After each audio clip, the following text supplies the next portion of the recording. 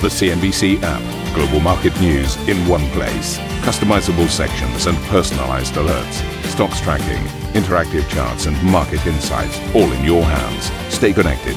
Stay informed. Download the CNBC app today. Hello and welcome to Squawk Box. Here are your headlines today.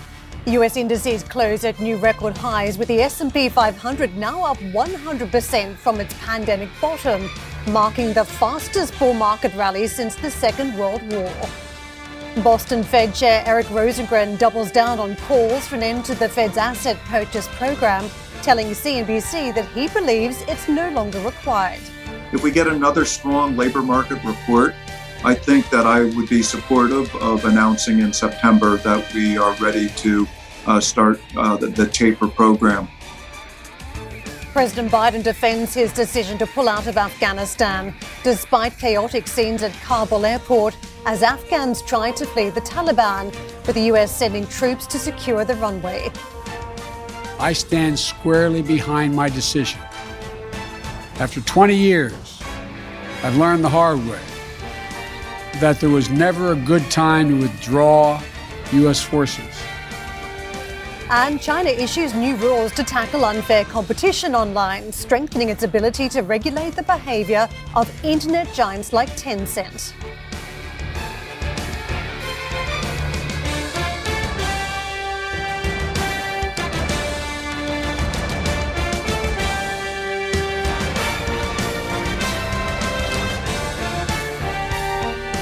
It may be a summer lull, but certainly fresh records are worth noting, and we inked up some more on both the Dow and the S&P 500 yesterday. When it comes to the likes of the Dow, fifth positive session in a row as we again got to this fresh record close, the 35th record level we've seen for this year.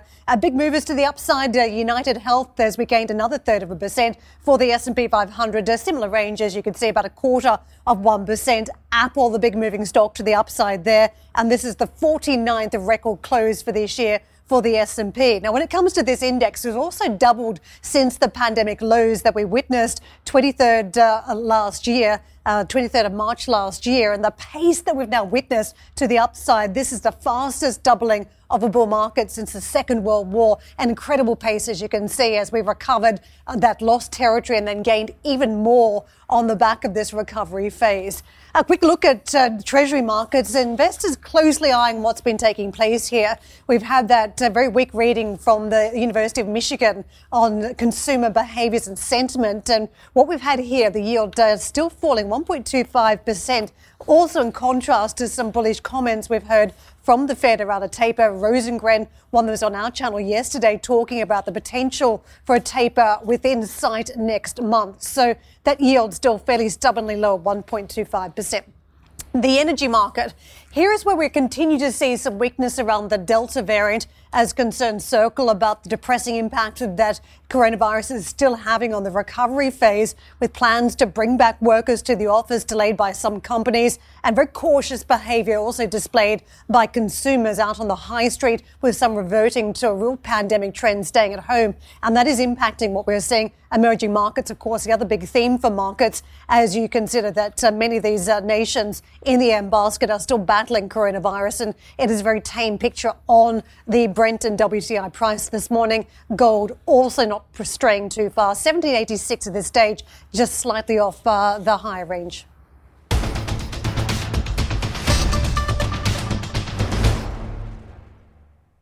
Let's get into the latest on the Fed, as Boston Fed Chair Eric Rosengren has doubled down on his call for the FOMC to announce the winding down of its asset purchase program. He told CNBC that market dynamics are nearing the point that justify a tapering announcement. We've just come off a very strong labor market report. We've had 2 months in a row where we've created more than 900,000 jobs, and the unemployment rate dropped by 0.5% to 5.4%. If we get another strong labor market report, I think that I would be supportive of announcing in September that we are ready to start the taper program. Rosengren also argued for a swift end to asset purchases. In terms of when the taper program would end, my own personal preference would be that we do equal amounts of reduction of both the mortgage-backed securities and Treasury securities and that we finish off the program mid-year next year. That just reflects the fact that if it's not being particularly effective, there's no reason to drag it out as long as the economy continues to progress as we expect. Hedge fund manager David Tepper has placed a fresh bet on ride-hailing giant Uber, according to the latest 13F filings. The Appaloosa management chief has also taken a position in Peloton competitor Beachbody, which went public via a SPAC in June. Daniel Loeb's Third Point was boosted by a string of successful IPO bets over the second quarter, having taken stakes in Upstart Holdings and Sentinel-1. Loeb also ramped up his position in Intel, now holding 14,000 shares in the chipmaker. And Stanley Druckenmiller jumped back into Netflix over the last 3 months with a position worth around $91 million. Regulatory filings showed the CEO of the family office also took new stakes in COVID-fighting stocks. Meanwhile, Warren Buffett's Berkshire Hathaway has upped its stakes in the retailer Kroger and insurance giant Aon. Leslie Picker has more. Warren Buffett's firm paring back significant exposure to the healthcare industry during the second quarter. This according to the firm's so-called 13F filings, which showcase a fund manager's long equity positions for the quarter ending June 30th. In that quarter, Berkshire Hathaway selling about half of its stake in Merck, nearly 9 million shares, making the position worth about $700 million as of quarter end. The firm also shrunk its AbbVie and Bristol Myers Squibb holdings, but they were still worth about $2.3 billion and $1.8 billion, respectively, at quarter end. Berkshire closed a position in Biogen as well. The firm did maintain its holdings in Johnson & Johnson and Teva, although those were relatively small positions, at least as far as Berkshire standards go. Berkshire revealed earlier this month that it had been net sellers of about $1 billion in equities during the quarter after unloading nearly $4 billion in Q1. In that vein, Berkshire also sold 20% of its stake in Marsh & McLennan, which had been a new stake just last quarter, and the firm sold about 10% of GM as well. To be sure, there were a few additions during the quarter. The firm boosted its stake in Kroger by 21% to hold more than $2 billion worth at quarter end, and it added a bit more to Aon and RH. Note, these positions are all as of June 30th. They may have changed in the 6 weeks since then. For CNBC Business News, I'm Leslie Picker. Let's take a quick look at the day ahead on Wall Street. Early futures indicating a little bit of red ink on the boards. A triple-digit downbeat day on the Dow so far on the back of these fresh records, and for the S&P along with the Nasdaq. Let's get some thoughts on this market. Michael Yoshikami joins us, founder and CEO Destination Wealth Management. Michael, always great to see you. We've got this market that is battling some of the seasonality around August, yet still eking out fresh records. It's a narrow range of stocks, though, that continue to propel the market forward. So what do you make of this fresh record territory, and what does it signal to investors? Well, I think it is fairly narrow, as you mentioned, Karen, and I think that investors need to get not too enthusiastic here. You're going to hear perhaps more talk about tapering, as was indicated in the previous report from one of the Fed governors, and I think you're going to see the infrastructure bill likely pass, as well as some other tax increases that will actually filter through the economy, not just for individuals, but potentially for companies. So with Delta raising its head, I would not get too excited about these all-time highs. I don't think it really is an all-clear signal. Michael, typically the market is forward-looking, but it feels like it's almost a backward-looking reaction now. Many taken by surprise at just how strong the revenue and earnings were this season and getting back into stocks. Right. Is it dangerous then? Investors sort of underweighting the potential for that taper, but also for earnings revision as we go back to some different trends away from these pandemic-fueled revenue numbers we've been witnessing?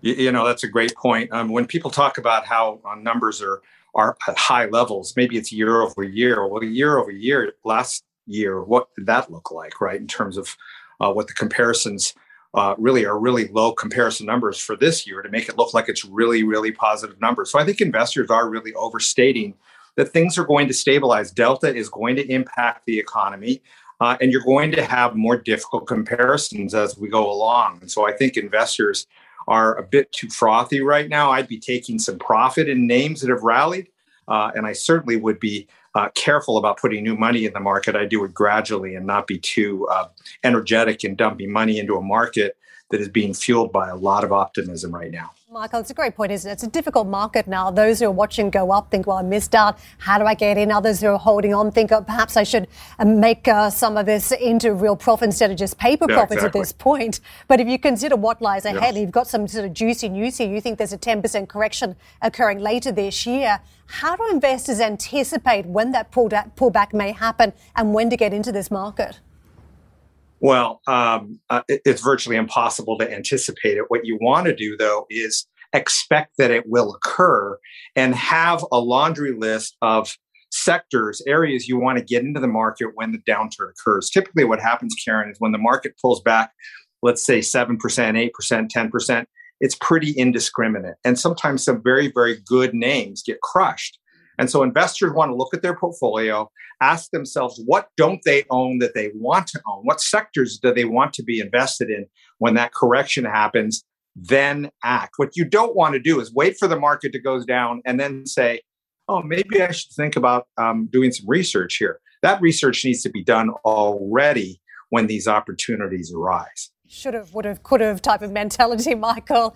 I want to ask you about the Fed too. We had some very strong messaging from Eric Rosengren yesterday that he's ready for a taper if we've got another strong jobs report. But we are getting some very mixed messages on the economy, particularly with the consumer sentiment recently, just showing that people are becoming more cautious around the Delta variant. They're altering their behaviours, which, as we know, could have an impact on the economy. Do you think the Fed is going to be able to pull the wraps off a taper announcement next month? I'd be very surprised if they pulled off the taper, given what's happening with Delta right now. Here in California, it's becoming a major issue, and that's a state that has lots of vaccinations under its belt. Imagine what's happening in Texas and Florida right now. So I think when you're in the midst of really essentially a major health crisis, which is really happening all around the world, but is certainly still happening in the United States, I just don't think the Fed is going to be able to take off taper. I don't think that's some news they want to send to the market. Maybe wait until Delta peaks, whenever that might be, God willing, and then maybe start the taper. But I'd be really surprised if they were really aggressive in their movements in the next 2 to 3 months, Karen. Michael, there's also some international strains too. We've seen events unfolding in Afghanistan. We've got issues when it comes to the mainland market as we look at a slowdown taking place there, along with technology regulation. How is this all impacting the psychology of the US investor? Well, US investors are right now petrified of investing in China because of what's been happening with companies like Tencent and Didi.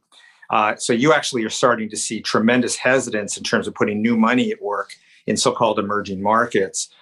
Europe is a bit more comfortable for United States investors, but Afghanistan, what's happening with the price of oil, the uncertainty in China, there's just lots of global uncertainty right now. And I think for most US investors, what's happened, I think, Karen, is they've really settled back towards the United States. And I think that's part of what's driving the markets up in the United States is investors are frightened to move outside of the border of the United States. So where do they invest?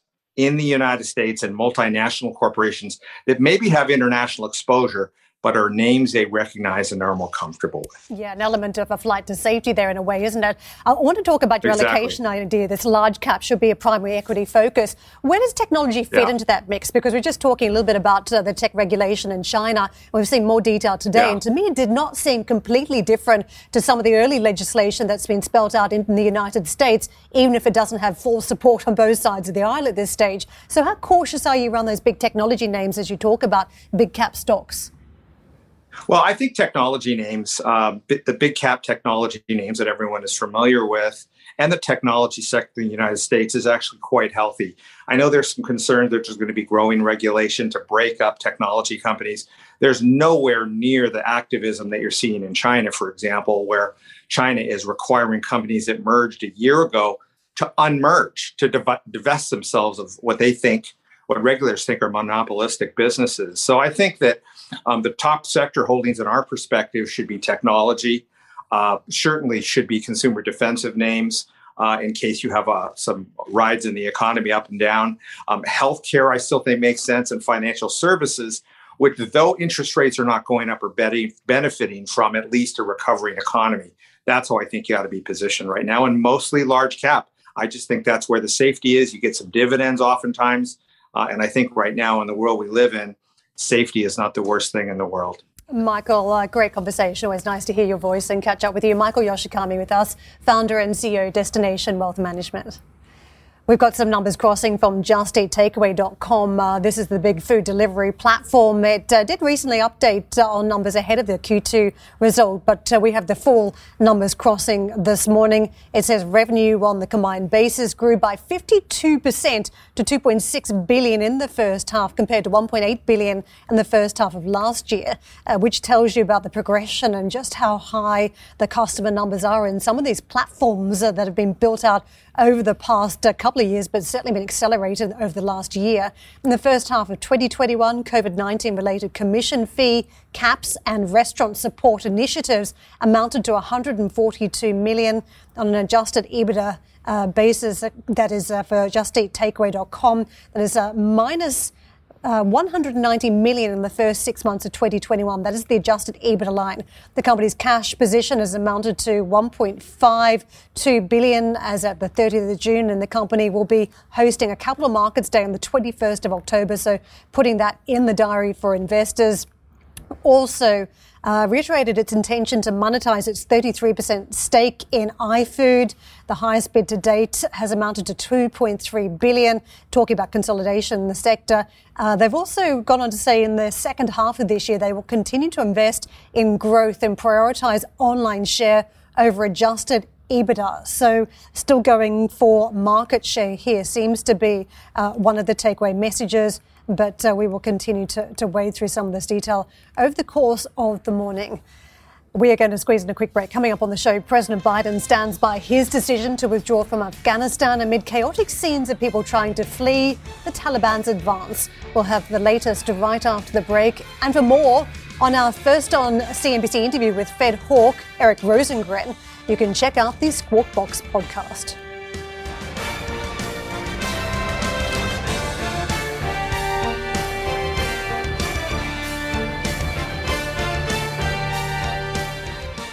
Ambition to me is about doing better. I think ambition creates a pathway. The best advice I can give someone starting off a career is don't have a career, have lots of careers, try loads of different things. Talk to people and put your ambition out there. I don't feel that I've hit peak ambition because it's a learning journey. CNBC is where ambition meets opportunity. What does living ambitiously mean to you? Hear it from our CNBC anchors, reporters, and global business leaders on CNBC.com.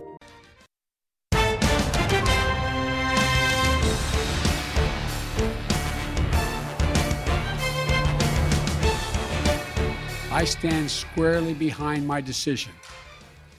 After 20 years, I've learned the hard way that there was never a good time to withdraw U.S. forces. I am President of the United States of America, and the buck stops with me. I'm deeply saddened by the facts we now face, but I do not regret my decision to end America's war fighting in Afghanistan.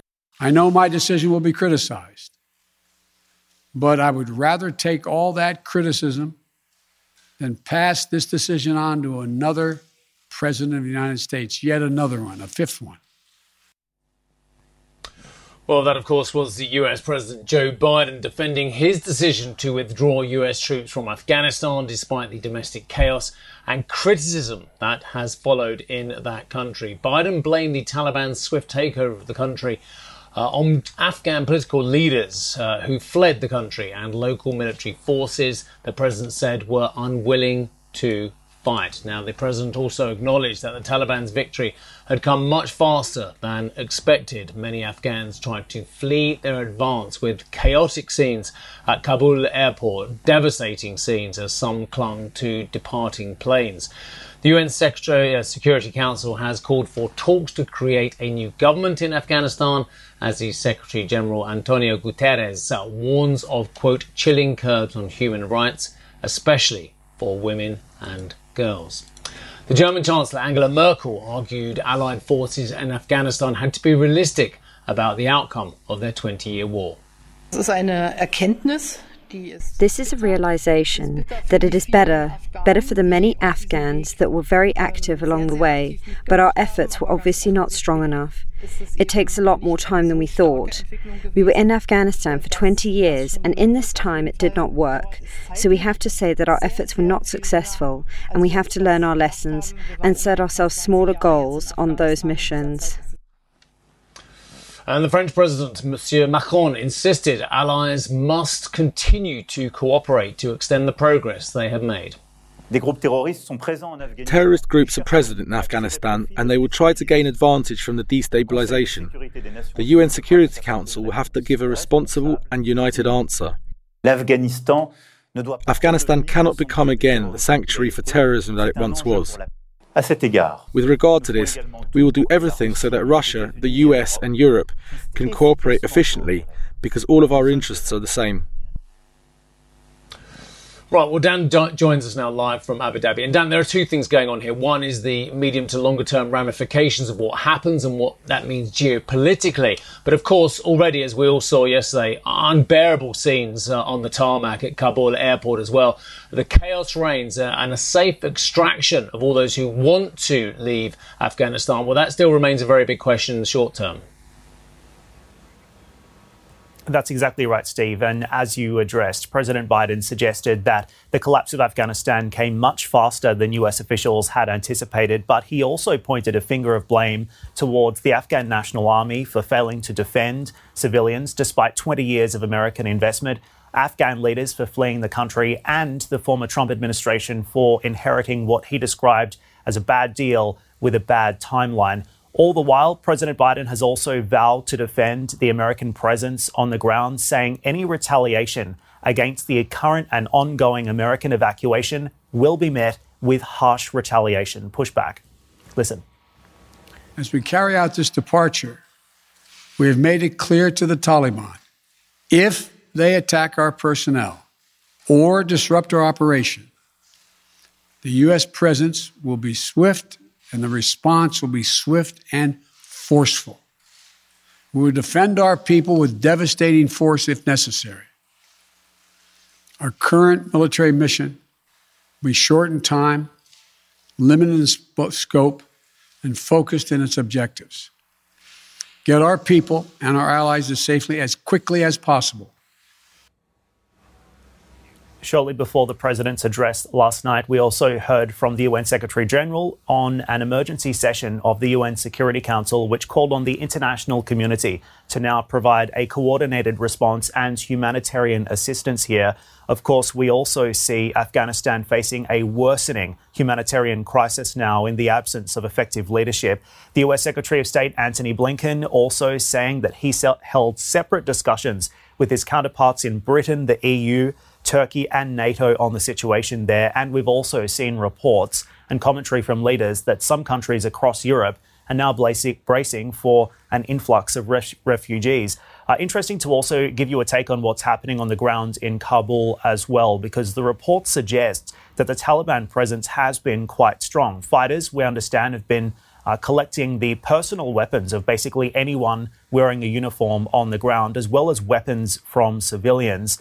But what's interesting here is that fighters are apparently under orders not to harm anyone, Stephen, to respect personal property. So perhaps what we see playing out here is the Taliban working to prove that it has changed since the days of 9/11, perhaps looking to show potential backers like China and Russia that it can be an effective governing regime.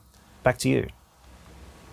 Yeah. I think that's a very interesting point to leave it down, actually, because I was going to raise a similar point, actually, about who is going to have geopolitical influence in Afghanistan going forward. And you talked about the EU, the US, NATO looking at collective reaction and collective response to the events on the ground. But are those players actually going to have any influence on Afghanistan going forward? And you alluded to the fact that the likes of the Chinese, the Pakistanis, of course, the Russians and certain Middle Eastern players will be the influence players going forward. So is this a geopolitical shift in influence away from those former parties you mentioned who are trying to work on their reaction actually to that latter grouping? I would agree with that. I think this is an absolute political power vacuum in the absence of an American presence on the ground there. And that means there is opportunity for foreign actors to have a wider role and a larger influence over the future of Afghanistan. What's going to be interesting is who is going to take the lead role when it comes to influencing Afghanistan's political future. And we've already seen reports coming out of Doha, CNBC speaking to sources on the ground this morning, seeking more information about meetings that are taking place between two former Afghan leaders and members of the Taliban. Of course, we know Qatar has offered to broker some kind of peace agreement. Those conversations are ongoing. We're going to bring you more information as it comes to hand. But there is a political power vacuum, indeed, in Afghanistan, Steve, and who is going to take the helm remains to be seen. No doubt the Taliban will have an outsized presence and will likely have a shaping role in what the future political leadership of Afghanistan looks like. But the foreign actors that are going to be also having an influence on the ground there, like Pakistan, like China, like Russia, as you suggest, will be very interesting to watch as well. Thank you for listening to Squawk Box Europe Express. For more market-moving news, you can head to CNBC.com. Or join us again on the show with Jeff Cutmore, Steve Sedgwick and Karen Cho, weekdays on CNBC.